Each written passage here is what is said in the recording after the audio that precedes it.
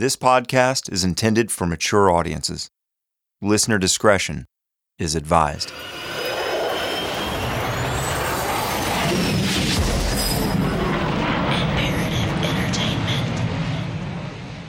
Oh, Dad. Oh, Dad. Won't you spare me over till another year? Billy Sunday Burt was now locked away in Marion Federal Penitentiary in Marion, Illinois, which was, at the time, the most secure prison in the country. When Alcatraz closed in the late 60s, the inmates housed there were moved to Marion.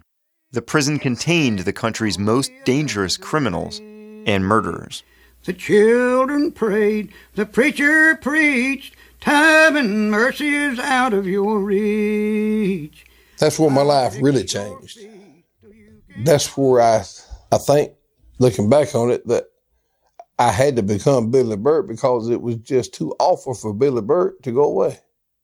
He was such a great man in my mind that I had this romantic view of it all. As the Burt family tried to adjust to the fact that their patriarch would spend his remaining days on death row, waiting out his eventual death by electric chair, the reality slowly began to set in with Stoney. His father, his friend, his hero, was gone. From Imperative Entertainment, this is In the Red Clay.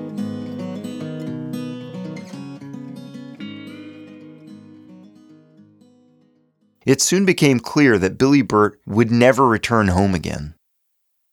The family would visit Burt when they could in prison, and I asked Stoney to tell me about the first time he ever went to visit his father on death row. Never will forget it. It's hard to do. I can, Alto, Reedsville, they're the toughest state prisons there are. But this federal prison was a whole new ball game. Everything was so high tech.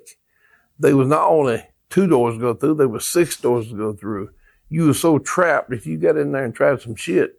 And for the first time I'd ever seen, there was glass that thick, and the telephone didn't go phone to phone. It was integrated through the system. You know you're being recorded.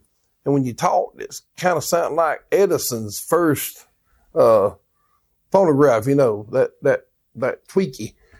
And it was just so impersonal. But yet it was so bittersweet to have Dad there in front of you and talking. So it was just a whole new ball game. It was just, I knew in my mind that I would very seldom be able to see him. Stoney would hear from his father firsthand what life was like in a maximum security federal prison. And as you can imagine, it isn't a life meant for the faint of heart. I've never had to sit on a commode that lined 19 long, that far apart, and use the restroom with 19 other people. I never considered having to be in a shower the size of one of these beds and have 20 nozzles on it and everybody in there bunched up together, and at least half of them with a damn picture of the Playboy magazine plastered against the wall with the water, jacking their damn dick to that. It's like being plunged into Mars or something. And that's prison life. Despite seeing what life in prison would be like, Stoney was still hell-bent on taking the place of his father and continuing on the legacy he had created with the Dixie Mafia. Now, by this time, I was doing black pills. It was a common thing. I didn't go to Mexico to get them. By this time, you get them to doctors. It was the exact same thing. I had gotten a hold of a prescription of, they were called bioamphetamine at the drugstore. So here I am, 14 years old, visiting through glass, and me and him were such good friends. Caught my mother not look how he did, look here. And I showed him a prescription. He read it. Boy's face turned white. I see sickness in it. No, son. No. Damn, get away from that shit. But I thought he was going to say, way to go, get him to me. I thought we were still partying. And he didn't do it in a way that made me feel bad. He just done it in a way that I could see, looking back on it, it made me just sick to the heart of his soul that he left his son thinking that way. That is when I realized he was gone. That's when I seen for the first time ever in his eyes the regret and the influence he left on me. Billy's reaction to seeing that his beloved son, the one who idolized him, had begun to follow in his footsteps and started taking the black pills, both infuriated and saddened him. Since his incarceration, for the first time in nearly a decade, Billy was not on pills and had a clear head. He could now plainly see how his actions had spawned a desire for his young son to follow in his footsteps. And it broke his heart. How could he have gotten so mixed up in his own life that he hadn't seen this sooner? How could he have been so blind? We can only imagine the thoughts that must have plagued Billy, knowing that he could do no more than sit back and watch his son, his pride and joy, make the same mistakes he had. And maybe this was part of Billy's punishment. And so, this became their life. I would write him every day. I would tell him what was going on. Sending letters to each other, driving hundreds of miles from Georgia to Illinois for a series of short, supervised visits through 2 inches of bulletproof glass, with every word they said being monitored and recorded. But Billy's reputation, even in the toughest prison in America, was something even the prison warden couldn't deal with. Within just a few years of being in Marion, Billy killed 2 men in the prison shower stall for trying to extort a friend of his who was up for parole. The warden knew the only way to deal with Bert was to commute his sentence to a Georgia state prison, where Bert's execution would be carried out much sooner. They said, shit with this. They turned him over to the state of Georgia. Not for any other reason than they could go ahead and get him executed because they had a death sentence waiting. So after only 3 years, they commuted it and give him to Georgia. Best thing they ever done as far as our relationship, because then we could go to Reedsville, we could take him food, we could sit there, hug and kiss and, have camaraderie. But those 3 years he was there was the most, it hit home that I would never have him again free while he was in Marion. And when he got to Reedsville, even though it was so much better, I never had a hope of having him again on the street. I knew it. And Billy's reputation in the Georgia prison system was basically be his friend or stay the hell away from him. And certainly never cross him. He was the most dangerous man on death row. The inmates and the guards knew all too well who he was and what he was capable of. And he would continue to prove that, like when he intervened as 2 inmates, the Isaac brothers, attempted to kill a man Billy had befriended in prison. They were going to kill the man simply because of the color of his skin. And Bert wasn't having it. He's a black guy, and he was going to kill him just because he was black. Well, my father put a stop to it. Hell no.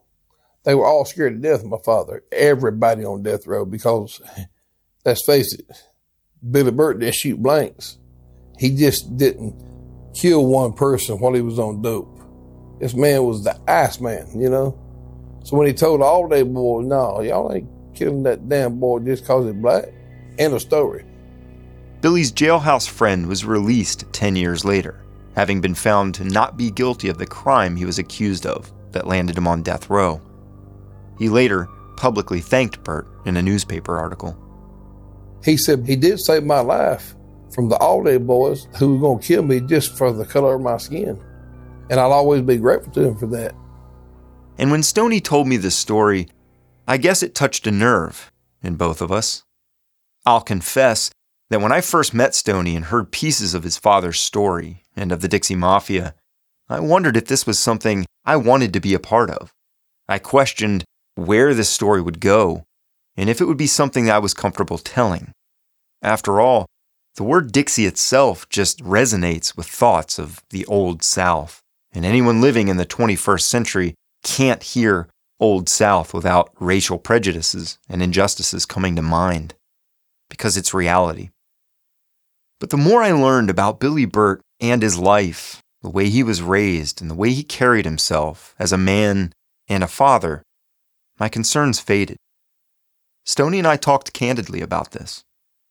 My dad wasn't racist. He called black people sir just as much as he would white. He looked down on no man. And then Stoney shares with me a touching story that I think shows, for what it's worth, the very sincere and compassionate side of his father.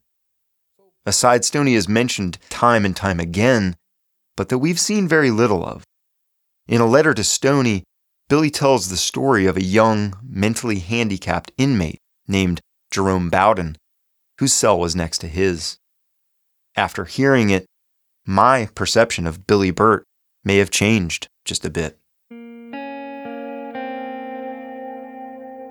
Jerome Bowder was a black guy who had the mentality of me when I was 11.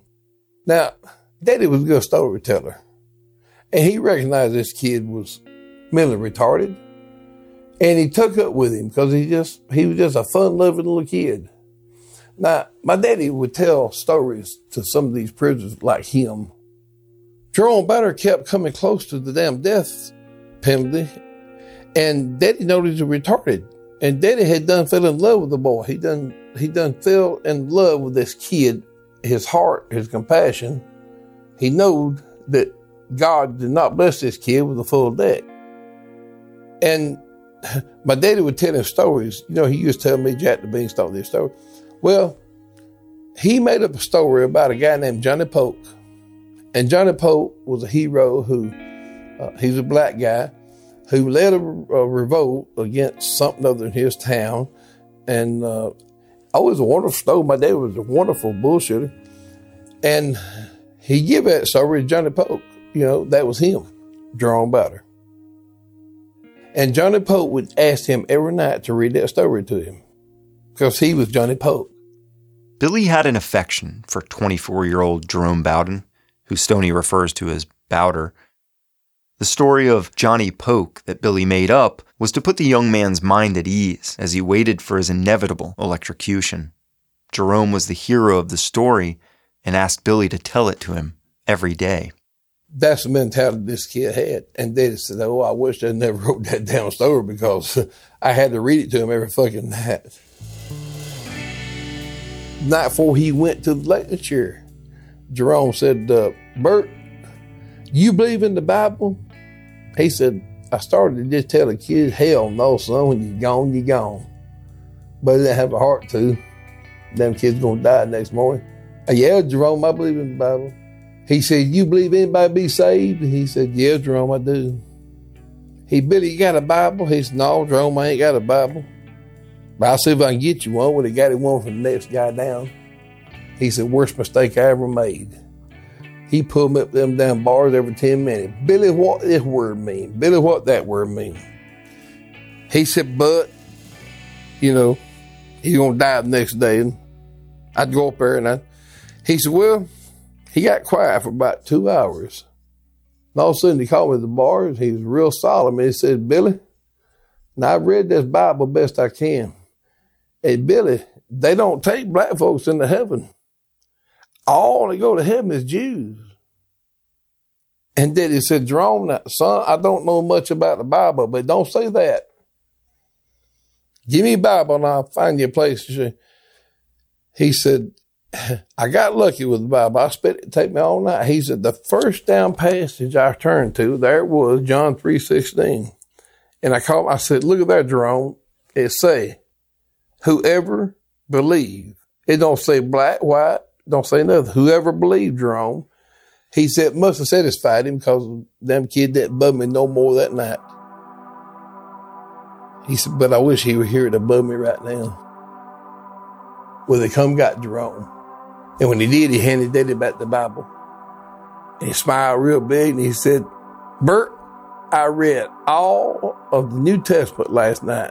And Daddy said, Boy, that's good, Jerome. That's real good. He said it just like he was just happy as he could be. And if that kid walked down away, he said it'd rather have been him. It was just so wrong. The guard come by about 2 hours later and told him Jerome had to stay. And then he says in the letter, he says, if he makes it 2 more hours, he's got it made because the death won't run out. They have to go through this shit again. Maybe the kid has found some luck. Next thing the letter says is, old man, about 30 minutes ago, the kid headed your way. His name is Jerome Bowder, but he liked to be called Johnny Poke. Old man, give him a break. Hell, he read your damn book the last night he was on this earth, and he damn sure didn't get a break while he was here. Now, don't make a liar out of him, for I told him if he read your book, it's a chance for him being saved. Stoney shared with me another letter that his father had written just before Jerome's execution.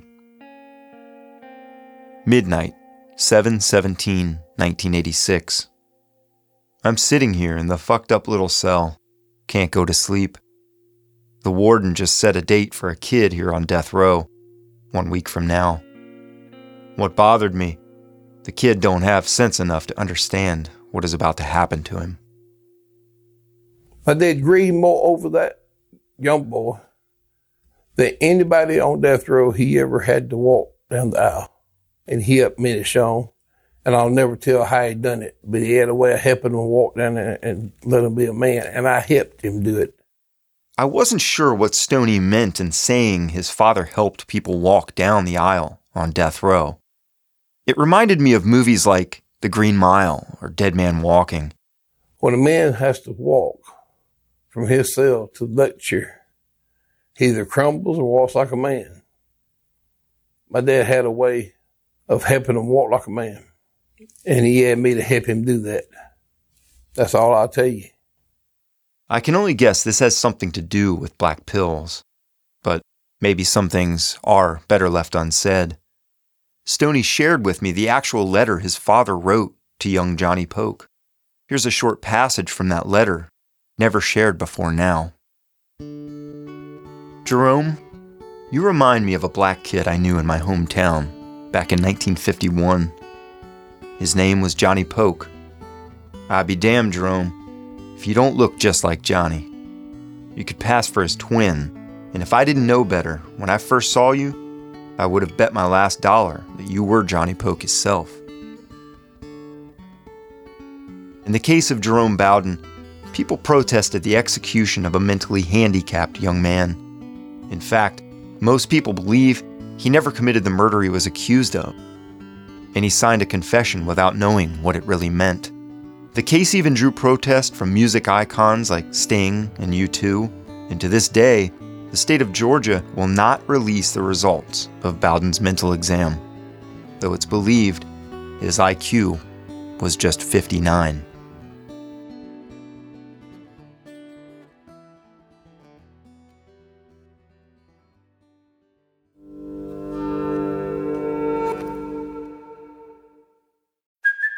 Hey, it's Kaylee Cuoco for Priceline. Ready to go to your happy place for a happy price? Well, why didn't you say so? Just download the Priceline app right now and save up to 60% on hotels. So whether it's Cousin Kevin's Kazoo Concert in Kansas City, go Kevin, or Becky's Bachelorette Bash in Bermuda, you never have to miss a trip ever again. So download the Priceline app today. Your savings are waiting. Go to your happy place for a happy price. Go to your happy price, Priceline. Afford Anything talks about how to avoid common pitfalls, how to refine your mental models, and how to think about how to think. Paula, while certainly you can mess up on $1 million a year, it is far less likely than it is on $30,000 a year. Right. I would meet wonderful people that were struggling with a budget that was super tight. It was 100% you need to make more money. Make smarter choices and build a better life. Afford Anything, wherever you listen.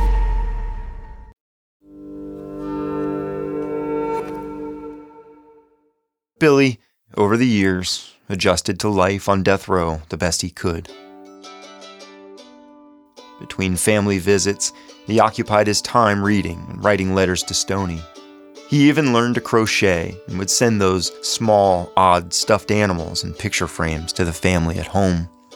Anything to pass the time.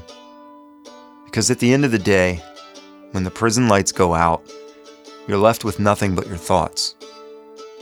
And a man's thoughts and memories can drive him mad. Billy began to reflect deeply on his life and the mistakes he made. Stoney shares a story his father told while in prison about a dream he had shortly after he killed for the first time, protecting a woman from being raped. He says, strange thing happened to me. I'm laying in there in the bed, and I wasn't dreaming. And this thing come to the door, and he said, it was just a beautiful, he said, it was Jesus Christ who it was. I knew it. He said, I was laying here like this, and he come up over me, and he held his hand down to me. And I got it in my mind that I believe it was after he killed them two men, because God knows your heart. He didn't kill them out of malice. He killed them because they wasn't going to rape that damn woman in front of him.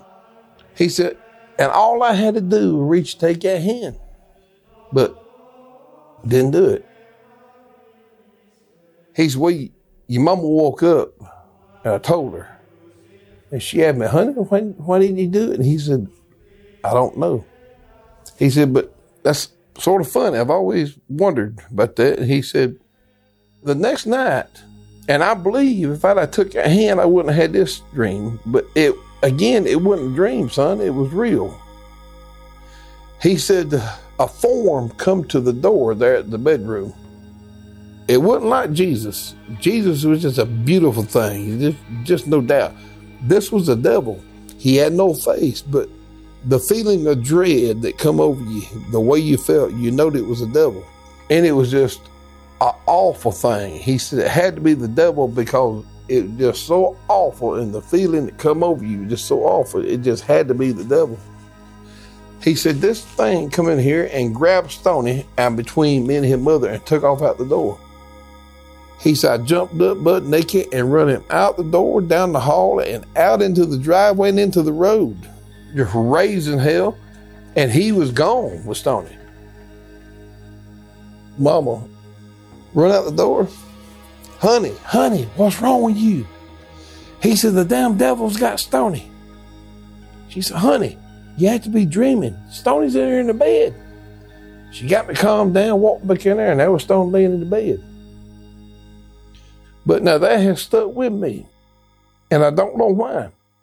And I believe that if I took that hand the night before when he handed it down to me, I never had that dream. Another funny thing about this is, before this happened, I could be riding down the road and I could see a bad car wreck and some people killed, or I could be in church or granny or grandpa and the preacher be preaching a good sermon and I'd get cold chills. If I seen somebody dead in a car wreck, I'd get cold chills. But after I refused to take that hand, I never got that feeling no more. I felt nothing. And I don't know what it means, don't know how to explain it. Maybe this was a message sent to a young Billy Burt from God, giving him a chance to see what was to come if he didn't take his hand.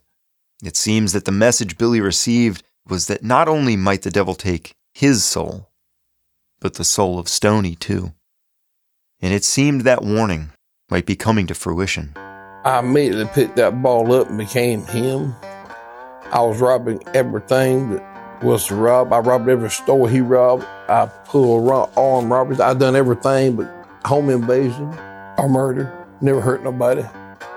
My father's number one goal was take care of his family. And what I do, my number one goal was being him and take care of his family. And I did. And I lived large. And I didn't respect money. And I ended up at age 17 and a half with 27 fucking years for it. And I don't feel stupid. Because it's understandable for a kid to be stupid. If I had my time to go over again, know what I know now, I change. But not know what I know now, I do the same damn thing. Because Billy Burt was someone you count on. He He would take care of his family and people.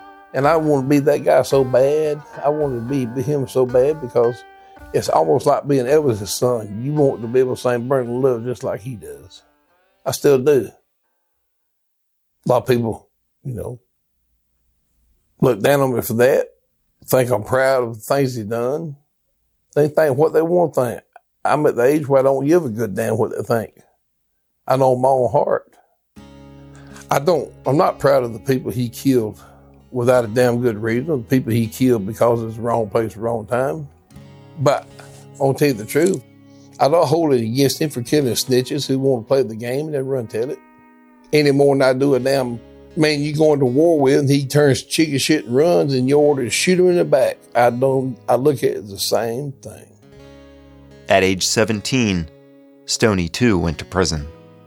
His desire to be his father had now become the one thing that would truly keep them apart. And things would get worse for Billy in prison as well.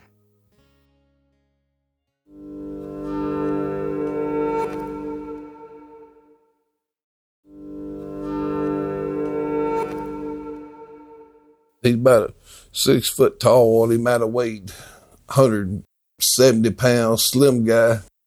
But Daddy was real good to him because he was a kid. He'd buy him ice cream and stuff like that because the boy didn't have no money. And one day, on the 3rd floor of Alto, he's in transition. And for 1 year, he stayed in Alto while he was in transition between Marion and Reedsville. Because Alto was a maximum security prison, he was on the 3rd tier floor, which meant they got a damn little hall about 4 foot wide between the cell and the rail.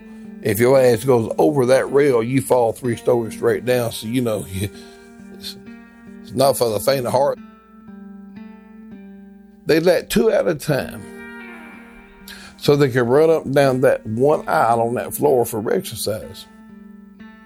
Well, on this particular time, he was sitting there with his legs crossed. He was playing poker with a buddy next door. And this guy, Philip Shapley, hell, he would be 18, 19-year-old, was jogging back forth behind him. And all of a sudden, on one of the passes, he just stopped, come up with a shank, and went to stabbing my father in the back. With the second stab, paralyzed my dad. All but one arm.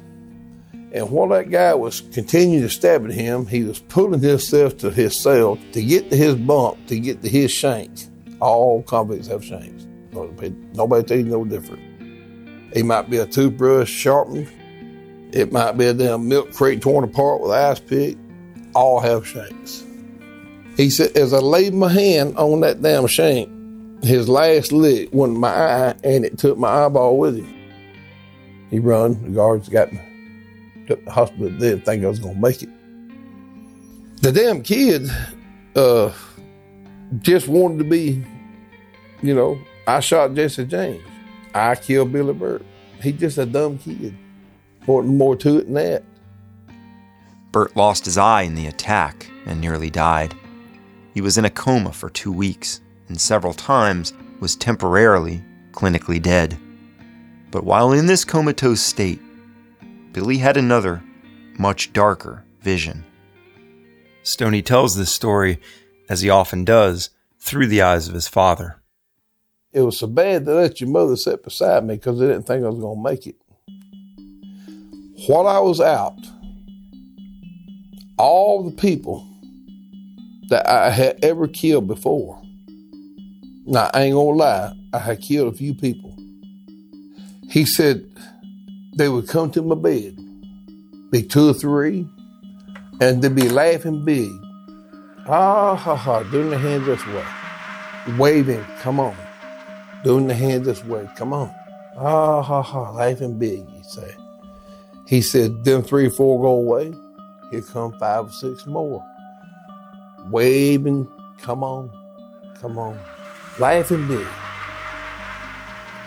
He said that went on and on and on. He said, but there was one out of all these people, they wasn't laughing. He had his hand saying, go back, you don't want to come. He said, nah, I stayed out for 2 weeks.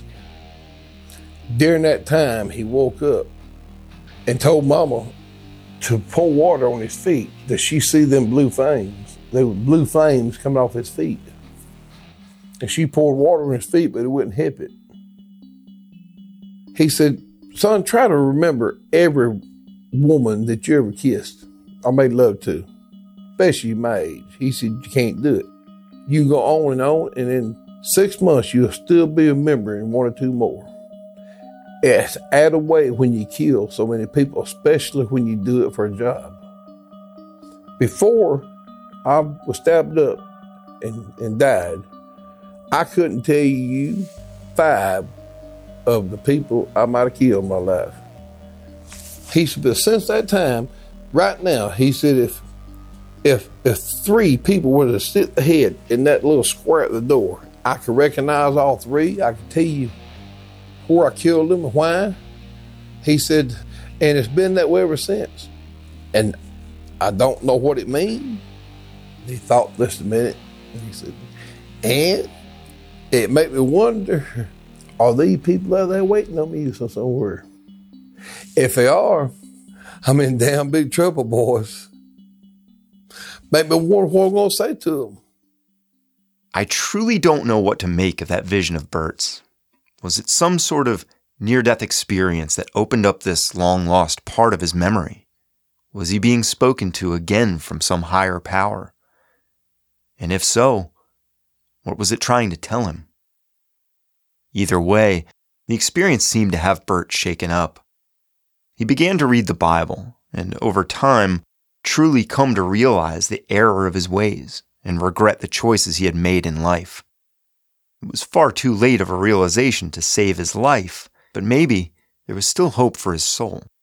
And that hope would come from the most unlikely of places.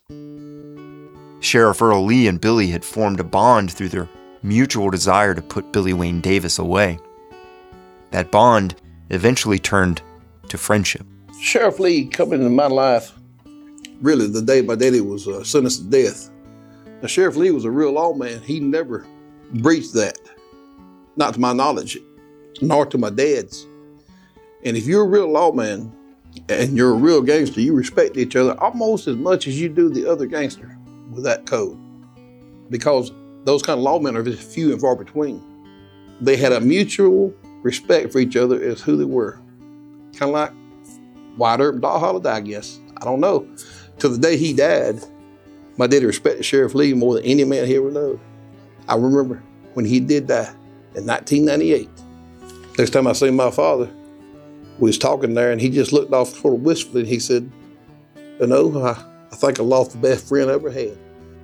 The friendship between a cold-blooded killer and the man who helped put him in prison is odd, to say the least.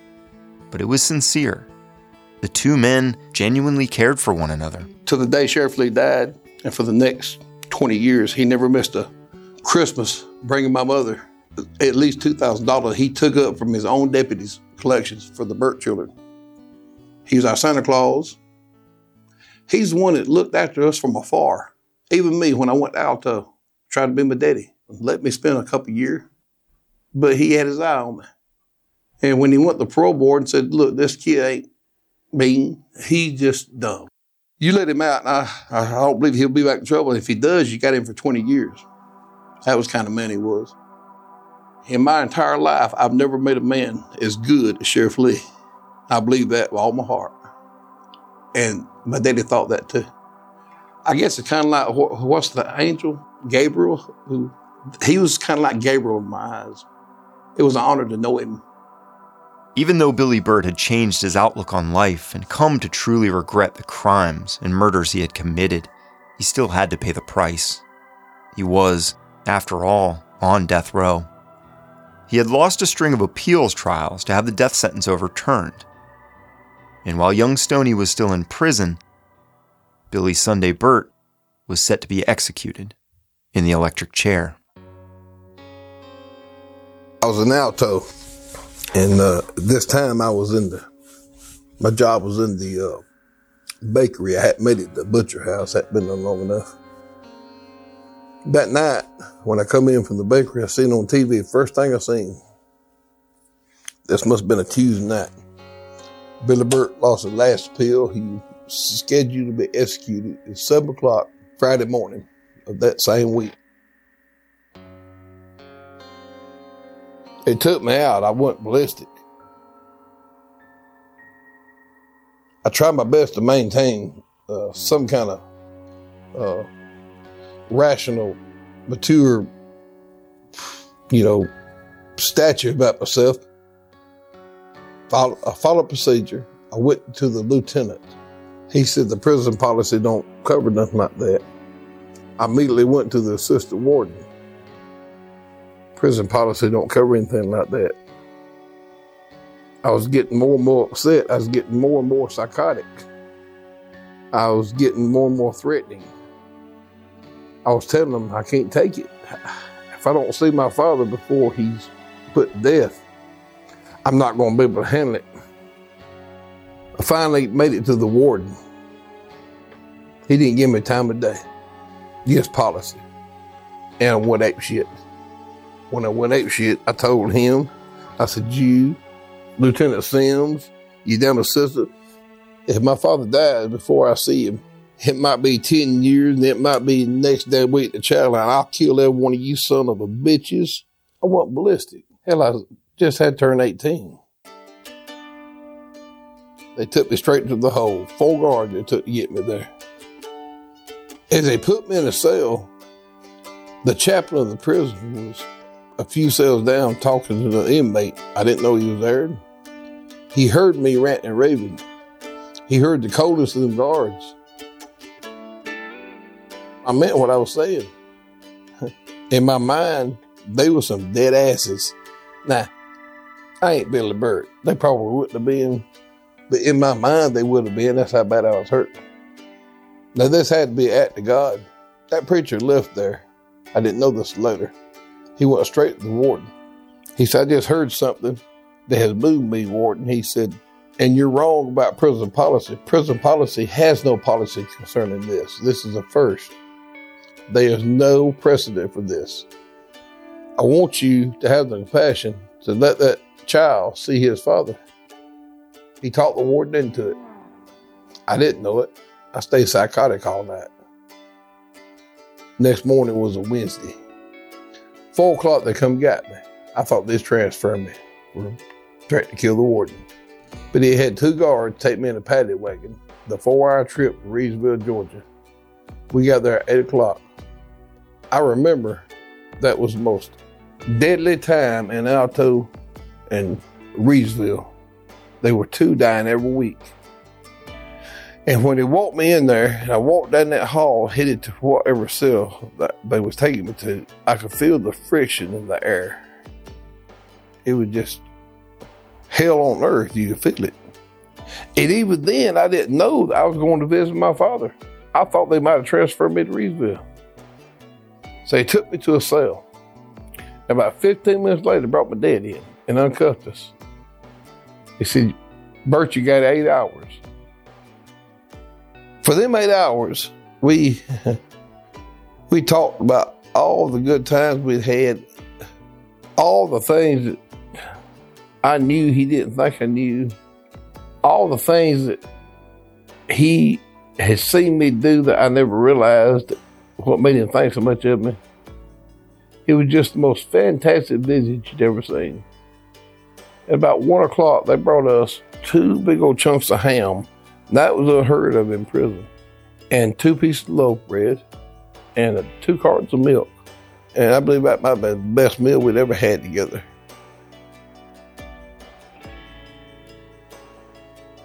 Now, when they come to get me, to take me back to Alto, in my mind, I knew that he was going to be electrocuted in 1 more day. In other words, I got back to Alto Wednesday night. I know they was going to lock me down. And the next morning, on Friday morning, he's been electrocuted at 7 o'clock. And he knew in his mind that I had 27 years.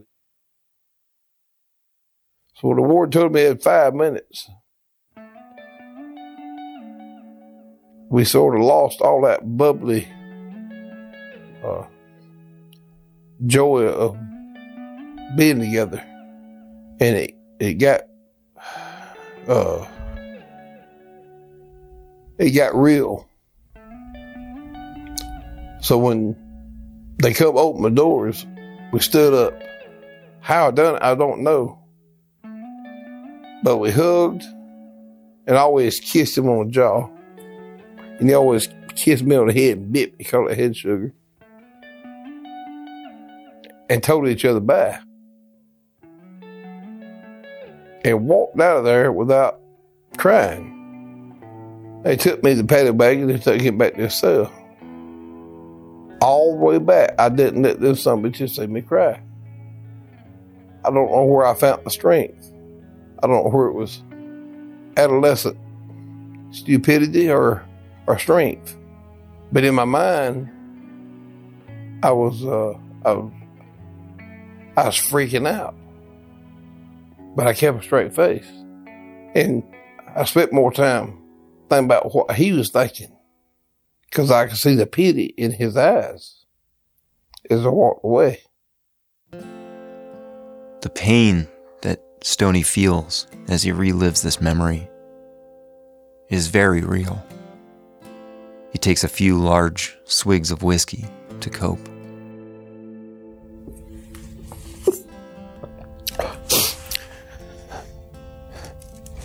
They put me in the hole.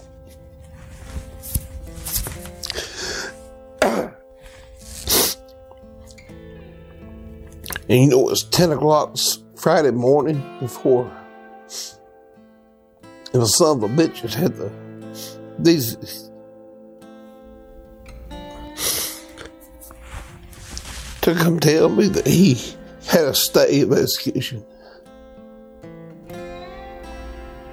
And I hated them so much to the day I left them. It was mean.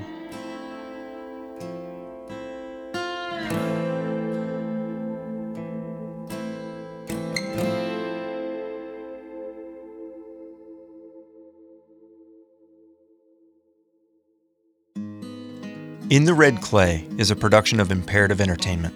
It was created, written, and reported by me, Sean Kipe, and I wrote and created the original music score.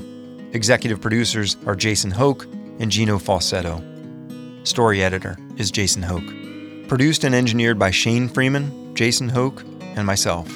Cover art and design by Gina Sullivan. Voice sessions recorded at Tree Sound Studios, Atlanta, Georgia. Archival footage licensed courtesy of Brown Media Archives, University of Georgia, and WSB-TV in Atlanta, Georgia. In the Red Clay is a 12-episode series with new episodes available every Tuesday. Follow us on Instagram at InTheRedClayPodcast. Have questions? Email us at podcasts@imperativeentertainment.com. If you like the show, tell your friends and leave us a review. Thanks for listening.